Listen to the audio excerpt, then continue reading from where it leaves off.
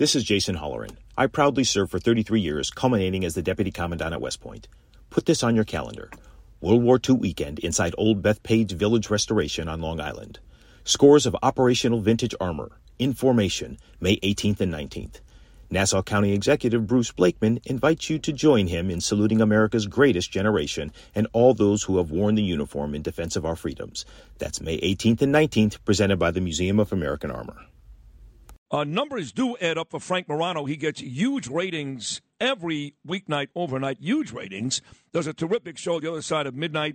And when it comes to this stuff, local politics, I think he's the best in the game. So I've invited him on this morning. Here he is, my good friend Frank. Mr. Morano, how are you this morning? I am very well, Sid. Good morning, and congratulations to your friend Tom Sullivan. You were talking about Tom Sullivan before anybody else was, and that appears to be one of 5 new Republican elected officials in New York City. You should certainly be taking a victory lap in Queens today. I wanted to do that. I texted him this morning at 5:43. He got back to me at 5:46. He said, I'm up by 248 with 98% of the vote in. Then they just stopped. I said, well, did you win? He said, no.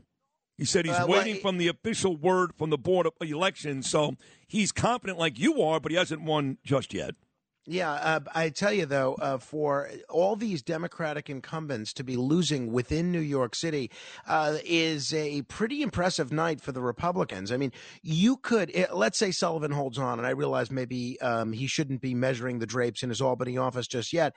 That will be 5 new Republican elected officials in New York City. That's incredible. And if you look at some of these fellas that are losing, Peter Abadi has been a Democratic assemblyman from Brooklyn from almost 40 years. He's trailing. Stephen Simbrowitz has been in Brooklyn as an assemblyman there for almost 20 years. He's losing. The seat that in Staten Island, Sam Perazzolo has won. That's the seat that belongs to the Democratic chairman, Mike Cusick. He's held that seat as a Democrat for 20 years. And as you pointed out, 4 new, in all likelihood, Republican members of Congress from New York State. That is wild. That means if all those victories hold, after January, there'll be 26 members of Congress from New York, 13 Democrats and 13 Republicans. I mean, to have an equal number of Republicans and Democrats representing New York in Congress, I mean, that's wild. It's unprecedented. No, you're right about that. And, of course, you're talking about those 4 Congress seats, Esposito, Molinaro, Lawler, and Santos. But it just feels like the Zeldin loss, everything else gets overshadowed. You're right. There are 4 Congress seats and the guys, Democrats in Brooklyn, 30 years, he's out. But you talk about the gubernatorial race here in New York, and no one who was voting or rooting for Zeldin is overly excited about what you're talking about right now, even though it is a good night for the Republicans. The Zeldin loss, as you know, overshadows everything. Well, you're right. I mean, I never really expected the Zeldin race to be competitive. The last time I was on with you, I told you that. I wasn't sure why so many Republicans thought this race was competitive. I suspect it had to do a lot with the people that were getting paychecks from the Zeldin campaign, right, namely pollsters and campaign operatives. And I think also people, I guess they believe if they're enthusiastic enough that that'll result in a win, which is silly. But as I said moments before you came on, numbers don't lie. I know Pataki won 16 years ago, but it's almost impossible for a Republican to win. I mean, it's almost impossible. It just doesn't add up. Well, no, I mean, and you said it, Sid, the numbers don't lie, and you've been a sports fan, and you've also been a sports gambler, and you know that when you're betting, you can't bet because you like a team. You have to bet on what the most likely outcome is, and if Republicans want to start winning elections statewide again, and again, I think this is a good night for Republicans in New York, not a great night, but a good night, then they have to start running Republicans like George Pataki and Rudy Giuliani of 1993. You have to run folks that are socially liberal and that are Democrat light on all the key polarizing issues that support banning assault weapons and things like that. And if you have a Republican view on things like school choice, charter schools, taxes, and crime, you have to be willing to look the other way. Look, if you look at all the blue states that have had Republican governors recently, Massachusetts, Vermont, the list goes on and on, Maryland, these are folks that would be Democrats in a lot of other places. races, but they're moving the needle forward on a lot of important public policy issues. And I think I think you have to start looking at nominating candidates like Rudy Giuliani. Like Giuliani was pro-choice, pro-Mario Cuomo, pro-assault weapon ban, and he was someone that did an incredible job as mayor. Imagine if you had let any of those litmus test issues prevent you from nominating him. Think of how different New York would be today. No, listen, I'm the same guy, by the way. I mean, I'm adamant about that. I'm pro-choice, pro-gay marriage, ban assault weapons. I'm all those things. And if, in fact, Kathy Hochul did win because of the abortion issue, then yes, a guy like Rudy Giuliani would have been a better candidate, although I don't believe that's the case. I don't believe Kathy Hochul or any of these Democrats won on any specific issue.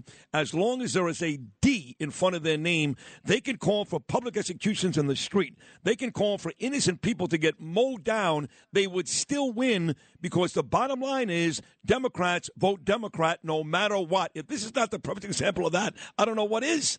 Well, agreed. And look, there are not a lot of, as Beto O'Rourke will tell you in Texas and Charlie Crist will tell you in Florida, Republicans in those states are voting Republican as well. It sort of takes a perfect storm to get the folks in the current era to switch from red to blue. And that's one of the reasons I've always been for nonpartisan elections. I mean, you've been talking about it all morning.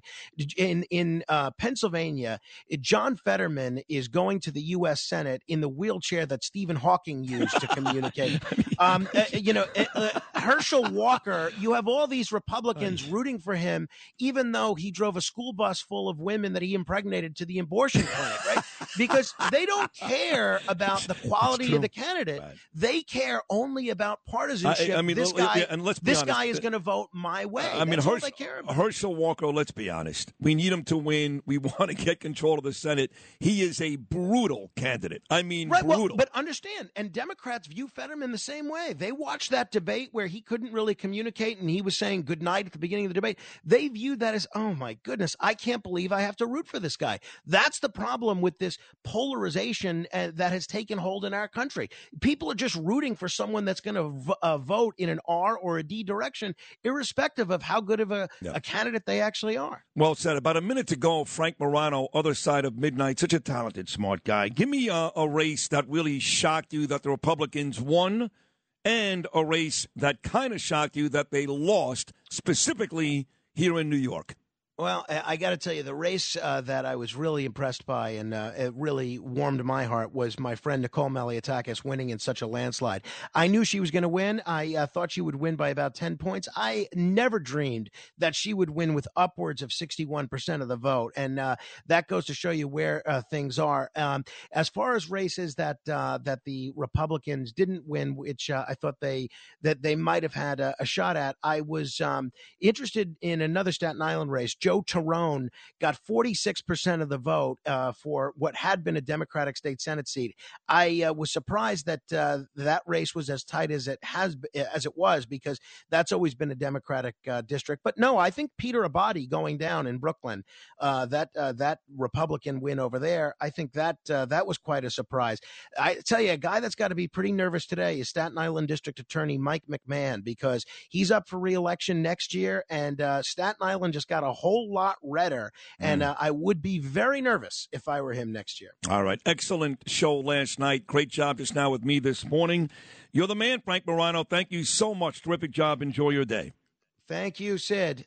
That's my guy, Frank Morano. Check him out every weeknight, The Other Side of Midnight. It's a great show. Man knows his stuff. He really does. This is Greg Kelly for Priority Gold. What does it mean to be America's precious metals dealer? It means that you're in touch with the hearts and minds of those who love this country, value our freedom, and want to protect the future. Priority Gold is that precious metals dealer. They've helped thousands of Americans back their retirement with solid gold and silver. Call Priority Gold at 888-506-6439.